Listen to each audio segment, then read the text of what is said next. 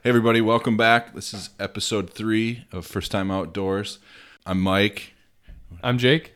and we're going to be talking about some fall fishing opportunities, so stay tuned.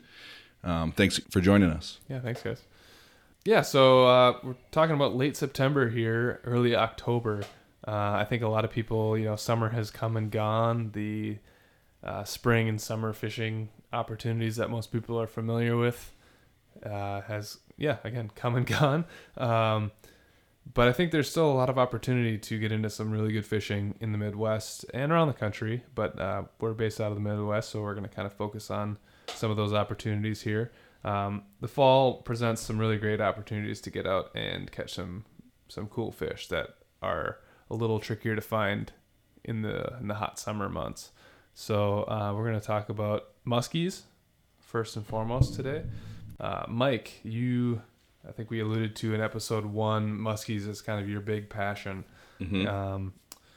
What does it take? What are muskies doing? Let's start there. What's the muskie pattern right now in early to mid fall in the upper Midwest? What does that look like? That's a good question. So I actually get asked pretty frequently from people that maybe I've worked with in the past, or have seen my Instagram page where I have a lot of fish pictures, and a lot of them show up this time of year. So when they ask me, I want to catch a muskie, can you take me, or how should I do it? Typically, my answer is wait till the fall. Mm-hmm. And the reason for that is when the water temperatures start to drop. So once they get to, typically water temperatures in Minnesota, they'll peak at about 80 degrees. That's usually end of July. And then through August and September, as that water temperature starts to fall, so we're at now water temperatures in Minnesota about 65 degrees, the muskies are starting to move shallow again. They're finding weed cover, and that's because a lot of the bait fish that they've been kind of preying upon out in deep water all summer has moved shallow. So they're following the bait fish. Okay, so they're following the bait fish. Is there any reason that, like, in July they can't handle being shallow from a temperature standpoint? Because I would imagine that shallow water would lead to warmer water. So are they staying cooler and deeper? That's a good question. So, or is it just basically following bait fish? It certainly depends on the lake. Mm-hmm. But speaking from the lakes that I'm the most familiar with, which are typically clear lakes, they tend to move and they suspend over cooler water, deeper water. And the reason for that is not necessarily what they tolerate, but what the bait fish that they're eating tolerates. So when the water temperatures are high, muskie metabolism goes up. So they're eating a lot more in the summer than they are in the fall. They're just not in a place that's as easy to find. So typically in the summer, they're going to be sitting out in deep water, and they might be in 30, 40 feet of water, but they're only, maybe 6 to 10 feet down. And what they're doing is they're just waiting for like ciscos and tullibees to move up into their range, and they just kind of pick them up as they come to the surface. But in the fall, the bait is starting to move shallow. So suckers, things like that, are going to be in the shallow water, and the muskies will tuck themselves up in the weeds. And shallow, what do you mean by shallow? Let's give a context of how shallow we're talking. Well, it could really, it could be anywhere between 2 and in the lake I fished the most, 16 feet of water, 18 feet of water. Post-frontal, so like right after a storm or a cold front comes through, they're going to be even more shallow, sitting up on sand, maybe 2 to 4 feet. Otherwise, they're deeper weeds. But the fall poses a really interesting method for catching the fish, because the figure of speech that goes with muskies, or the rule of thumb, is that's a fish of 10,000 casts, right? So you've got to put in a lot of time, a lot of casts. I must be up to about 5. 5,000 I feel like I'm halfway there. Yeah, you got to keep going. But in the fall, you can catch them without casting. And you can do it with little input of cost. Muskie fishing can be a really expensive hobby because the lures you're fishing with are $25 to $50 on average. Wow. And it can be up to $200. Something I've seen on places like the Muskie Flea Market on Facebook, where people are posting lures that are on sale for like $200, which is outrageous. So if you're trying to get into muskie fishing, do not spend that kind of money on lures that you lose one of them. Yeah. It hurts pretty bad. Yeah, so yeah. I've never spent that kind of money on lures, but in the fall, great ways to go after them. You don't have to have a fancy boat. You don't have to have all the electronics, the thousands of dollars worth of electronics. You don't even have to have a trolling motor. Really what you want to do is find weed edges, so points. So it doesn't even have to be a point that's on the shore, but if you can identify structure in the lake where there's maybe like a sandbar that's surrounded by weeds that's sticking out into deeper water, muskies are typically going to be sitting on that because they still like to be adjacent to big water. Okay. So they'll slide up and they'll slide back down. So sorry to interrupt, yeah, but like without fancy equipment, that's something I've always struggled with, right? Sure. Like I don't have a boat with electronics. Yep. So patterning a lake can be really difficult. Like, do you have any cheap resources for people to figure out what depth changes look like? Mm-hmm. How would somebody even, you drive around in a boat or walk around shore of a lake, you don't know where weed edges are. How do you kind of find that? I use an app on, I think it's both for iPhone and Android, but it's a Navionics app. It's a free app. So you can search that on that app store. It'll ask you if you want the pro version, which I think is like $10 a month, or if you want the free one. I use the free one because all I really need from it is the lake contours. And so that is really clear. It's typically up to date. You can share information if you have the pro version for with different people that you might fish with. Like, hey, I marked a fish here, or I had a follow in this spot, or I caught a fish in this spot. You can share that. But what I typically use it for is I'm just looking at what's the lake contour. And I also use it to mark where I've caught fish in the past. So then I can identify on the lake in other spots similar looking pieces of structure. Sure. That's a good idea. I want to throw out there too a method that is really sort of bootstrapping and that I have not done myself, but I learned from my buddy years ago. One of my good high school buddies, Mitch. He on a lake that he grew up on. I was fishing with him one time, and he brought his snorkel and some fins in the boat. It was July, beautiful time to be swimming around the lake, and he took the opportunity to go dive down and literally get underwater with the fish and see what the bank edge looked like underwater. And I think that's like that's a cool way to, you don't need any equipment. You don't need an app. You don't need anything. You need to know what lake you want to fish at and go look at it. It doesn't get more hands-on than that.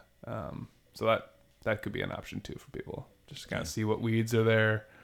If there's any rocks or boulders, points, edges, sand bottom, whatnot. It's one way to do it. Yeah, so in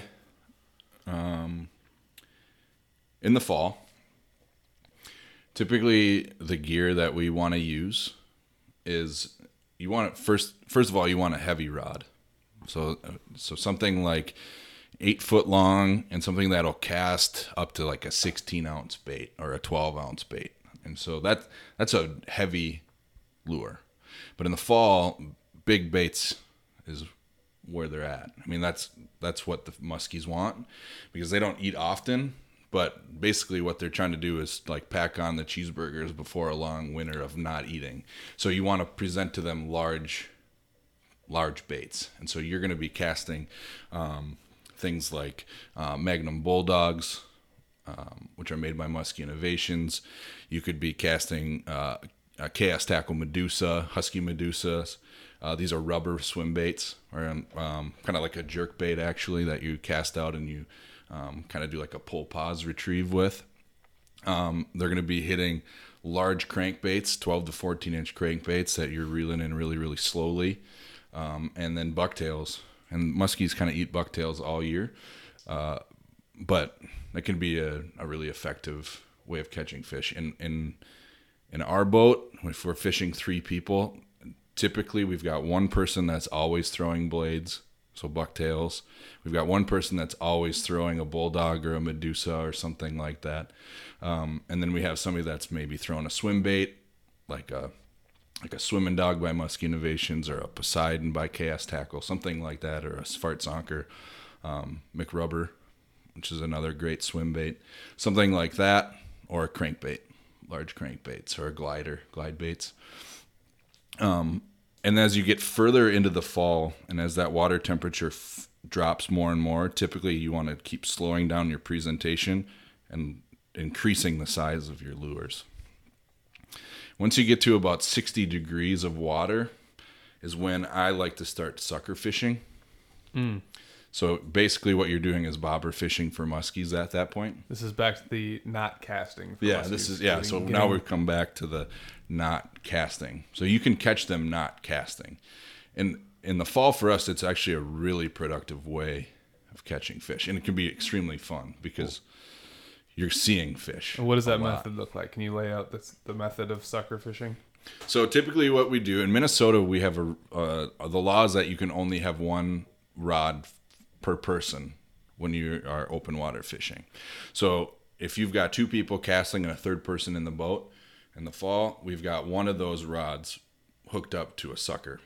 So it's in a rod holder on the side of the boat, and you've got maybe 8 feet of line, and we use 100-pound or 80-pound Power Pro line, or Suffix, or Beast braid. There's all sorts of different braids, but 80 to 100-pound braided line. And then to that, we use a big slip bobber. And actually... Big, you mean like a balloon size? Yeah, I mean like a slip bobber that's like the size of a softball. Yeah. Yeah. Or you could use a balloon, which we've done in the past. Mm-hmm. We've tied a balloon, blow it up to about the size of a softball, and you tie it up on the line, which works great because sometimes those bobbers don't slide. And so what you could do is just pop the balloon as it gets closer, and you can get it up that first guide of your rod, which works really well. And then below that balloon or that bobber, you've got about maybe 4 to 6 feet of line, and then you've got a 16, 20-inch sucker minnow live that's on a harness. And the harness has got either a nose clip or a hook through the nose, and then a large treble hook on each side of the body. So when a muskie sees it, they grab that sucker, and typically you let it kind of munch on it a little bit, and then you turn the boat to get in good position, and then you set the hook. And it's basically bobber fishing for muskies. Yeah. It's a really productive way of catching muskies. We really like it in the fall because if we have a follow, so muskies, they are really well known for following lures to the boat. So when they do that, you call that a follow. Mm-hmm. You get a follow fishing, that you call that a success. You go out fishing, you see one muskie that followed your bait. That's a pretty good day. Mm-hmm. In the fall, you typically get a lot of follows. And if you are bringing in, let's say I'm casting a bulldog and I bring it into the boat and there's a muskie following it, I do a figure 8 in the boat, which is an 8, literally a figure 8 that I'm doing with my rod tip in the water to give that muskie a little bit of extra time to either think that bait's escaping. And you leave about like 3 or 4 feet of line out? Not even. I'm reeling basically right up to the top of the leader. Okay. So just to give that muskie a little bit of extra time, or to make it look like that fish is trying to escape. Mm-hmm. But in the fall, if that muskie sees there's a sucker there, it's really common for that muskie to kind of peel off of that figure 8 and go right to that sucker. Okay. It sees live bait. Sees a live minnow versus, that's sitting pretty stationary versus something that's trying to get away. In the fall, muskies are pretty lazy. The water temperature's cold, so they're a little bit more slow moving. They're going to take the easy, fatty meal. And that works really well. You can you could go out, have 3 people in the boat, and just kind of tool real slowly around the weed edges. So just find the weed edge wherever that is in the lake and just go real slowly, less than a mile per hour, and just let those suckers run right next to the weeds. Mm-hmm. It's a really easy way of finding muskies, and really fun because you're setting the hook in a fish that's like 6 feet under your right underneath your feet, and that real short kind of chaotic fight is pretty fun. And you say you can often see them like as they approach, so the excitement there is really strong. It's a crazy moment. For me, that's the best chance that I have of getting a first-time muskie fisherman on a fish.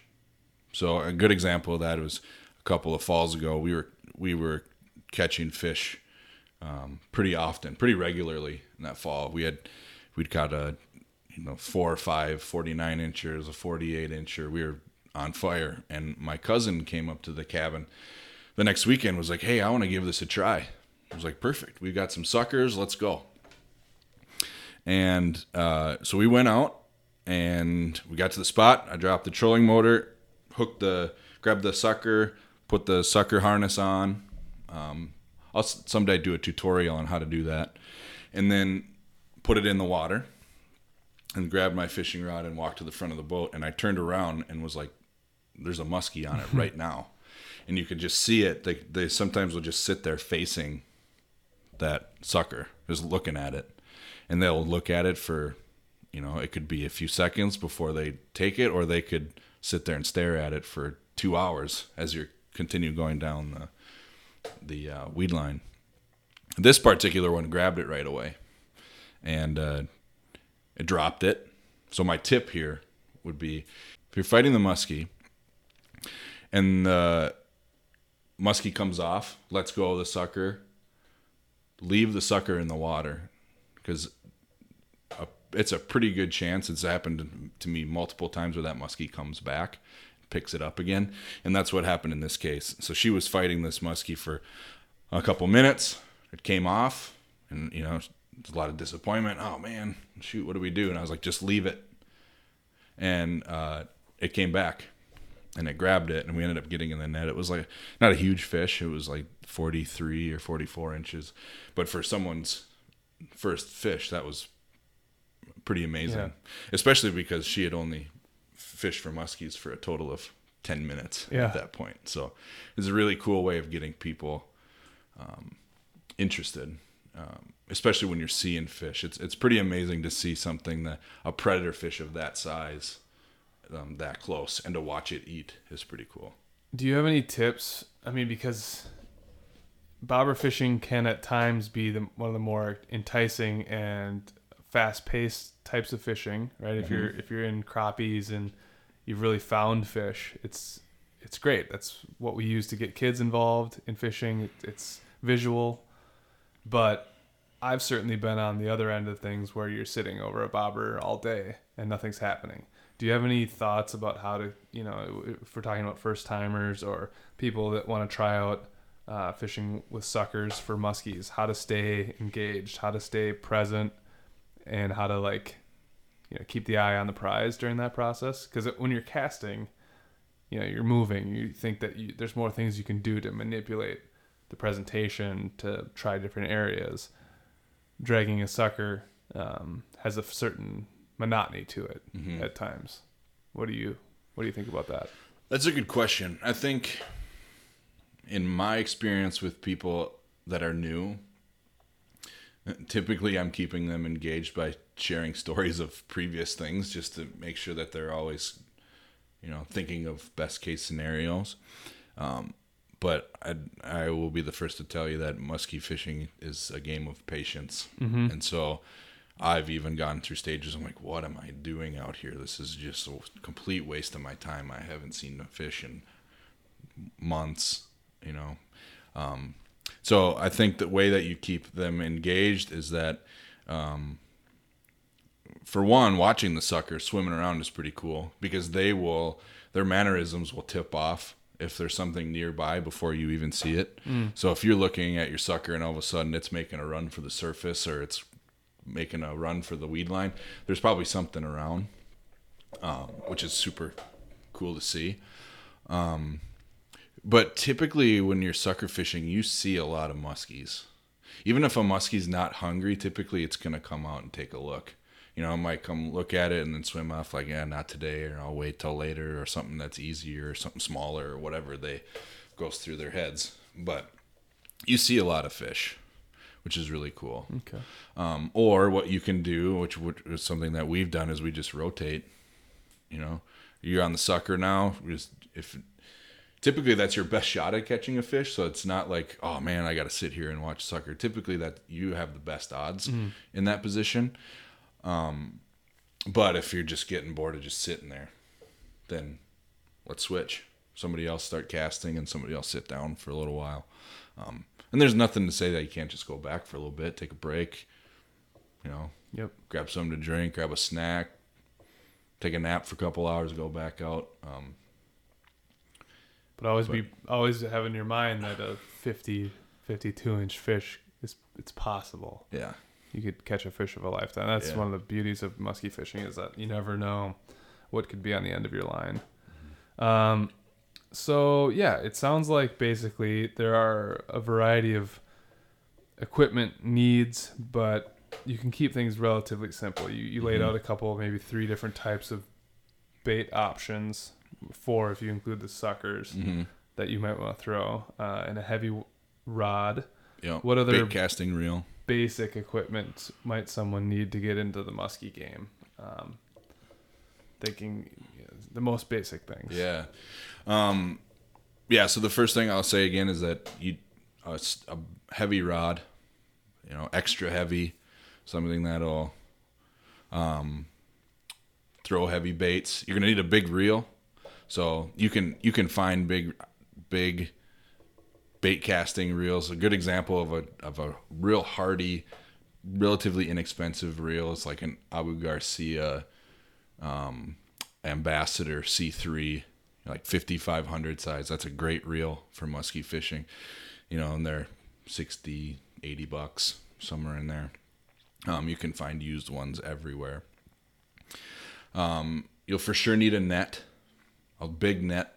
You don't want an undersized net. For one, you want to make sure you can get the whole fish in there. But 2, once the fish is in there, they're typically not real happy to be in that net, and they thrash and they twist and they spin, and a smaller net can really do some damage to a fish, rip its fins up and hurt its gills, or its mouth gets caught up in the net, and can be a pretty bad situation. So a bigger net is better for the fish. You will need, we'll go back to the fishing rod, and we'll say it again, you know, 80-pound braided line, leader that's 100-pound fluorocarbon leader or bigger. You can use a steel leader, but I like fluorocarbon leaders just because of their clear. Measuring tools. It's always fun to know how long that fish was. Bump board or even just a measuring tape will work. Pliers, long nose pliers, a jaw spreader, which is like a spring-loaded. I don't know how you'd explain it. It's just a device that their mouths, they have so many teeth and have such good clamping pressure with their jaws that slipping it in there, it basically forces their mouth back open so that you can remove the hook safely for the fish. Yeah. I think there is some controversy I've read about with the jaw spreaders. I know, like, if people use them, I think on smaller fish, they can puncture through their whole their mouth, and that's not very good. But on larger fish, I think their jaw plate is, I don't know, if not their jaw plate, but the roof of their mouth is thicker and less likely to cause actual harm. And I think getting that hook out of their mouth efficiently is probably more prudent than a jaw spreader. But I only use the jaw spreader if the hooks are deep enough that I can't see them. Yep. And so I use that as a tool to be able to see what's going on. And then also a hook cutter, like I use a Nipex. It looks like just a mini bolt cutter, because it's a lot better to just cut the hook than to sit there yanking at a hook that's stuck in a fish's mouth. Yep. You could really damage a fish. So cutting a hook, that hook will come out eventually. There's been a lot of studies that I've seen in Muskie Hunter magazine about fish that are able to get rid of hooks that are stuck in their mouth. And it's at a really high rate. They're pretty efficient at it. That's something I've learned with trout fishing. I got into other sorts of fishing, freshwater, sort of still water, they call it, in lakes, fishing prior to trout, and seeing blood wasn't uncommon, and oftentimes the fish swims away pretty readily, and it doesn't seem like it's a big deal. Well, with trout, I think if you see blood, they're pretty much, that's a dead fish. They're toast. Yeah. Like it's not good. So just learning how to handle fish from the trout side of things is just being so much more delicate. I've taken that now back to lake fish and saying, how can we really limit this? Like let's take care of fish quickly. If we need to cut a hook, let's do that. Instead of wrenching around there with the pliers, creating a bunch of damage just to get it out quickly. Like they're not that hardy. Yeah. So that's something to keep in mind. One thing that I also will say, and this really has nothing to do with fall tips, but it's just kind of one of my pet peeves, because ultimately the preservation of the resource is at number one, and so taking care of that fish to me is really important. And there's a Facebook group that I'm in with some muskie fishermen, and they posted they caught this 48-inch muskie, and the picture of it was it laying in the bottom of the boat. And that's really bad for a fish. So if you catch a fish and you get it in the net, it's really common for new fishermen to like scoop a fish up in the net and then lift the net up and then set it in the bottom of the boat, which is not good for the fish. Keep it in the water. So scoop the muskie up in the net and then just let that bag of the net hang in the water with the fish in it. And then take care of everything in the boat. So have somebody holding onto the net so it doesn't fall into the lake. But then that's when you get your camera. The muskie's still sitting in the water. That's when you get your pliers and your jaw spreaders if you need it. That's when you move all the other rods out of the way. The muskie's still breathing. It's still recovering from a fight. That's when you dip the bump board in the water and you put it in the boat. And then once everything is set up, that's when meanwhile, everybody's getting all that stuff while you're taking the hook out. And then once that's ready, everybody's in place to make a real quick picture. Yep. And measurement. And so the rule of thumb is you only want that muskie out of the water for as long as you can hold your breath. I've never actually done that. Like I've never grabbed a muskie and I held my breath. But it's a good kind of thing to keep in mind. 30 seconds to a minute is about what you got. And then put it back in the water. Take your picture quick, get a measurement, and then put it back in the water. Okay. And then just hold the muskie by the tail once it's in the water and just let it breathe. It's kind of a misnomer that you should pull a fish back and forth. Don't do that, because water going backwards through a fish's gills doesn't allow it to breathe. It suffocates it. So a fish is good enough at breathing on its own, sitting stationary in the water. So just let it sit there. Okay. And then once you feel it start to tense up and start using its fin to balance itself, give it a little push and watch it swim away. And to me, that's the best part. Okay. Cool. Well, I think we covered a lot of the personal gear items: rod, lures, net, pliers. That'll get you a long ways. We talked a lot about sort of implicitly needing a boat early on, but I think there's some opportunities for shore fishermen too, especially in the fall when they're moving in. Now, it's lake dependent, obviously, but is there any recommendations you have for the shore fisherman who has no access to boat? Because I think that's a big barrier for a lot of people out there. To get a boat or to know somebody with a boat may just sort of eliminate you from the whole conversation. I think, you can go find muskies other ways too. I think a lake muskies poses a little bit more of a challenge, because catching a muskie from the shore kind of implies that you are able to reach the weed line from shore, which can, some lakes that's 50 to 100 yards from the shore. So that can be a little bit more tricky. But river fishing muskies from shore works pretty well.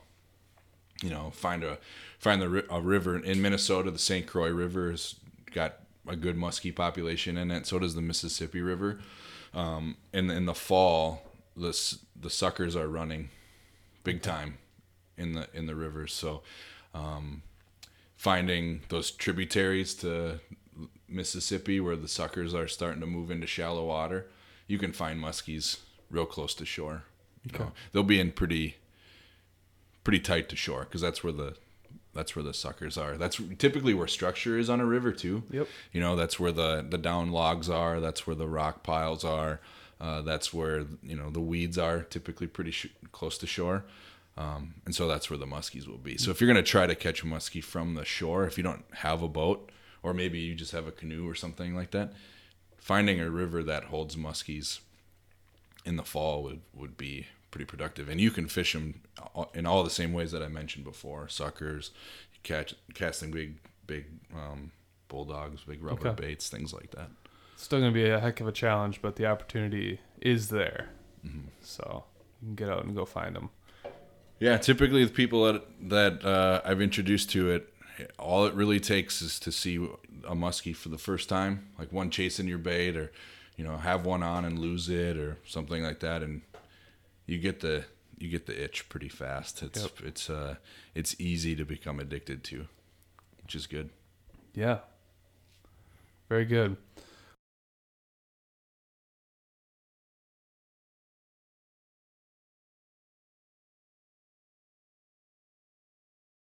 Well, I think that's going to wrap up week 3 here of First Time Outdoors. Hopefully we gave you some insight into another aspect of something you can do in the fall here with muskie fishing. We're going to get into other aspects of fishing and probably a lot more in depth on muskies and other types of fishing in coming episodes, but wanted to give you a little overview, kind of a high level view of muskie fishing here as the water temperatures plummet and things start to look good in the musky waters.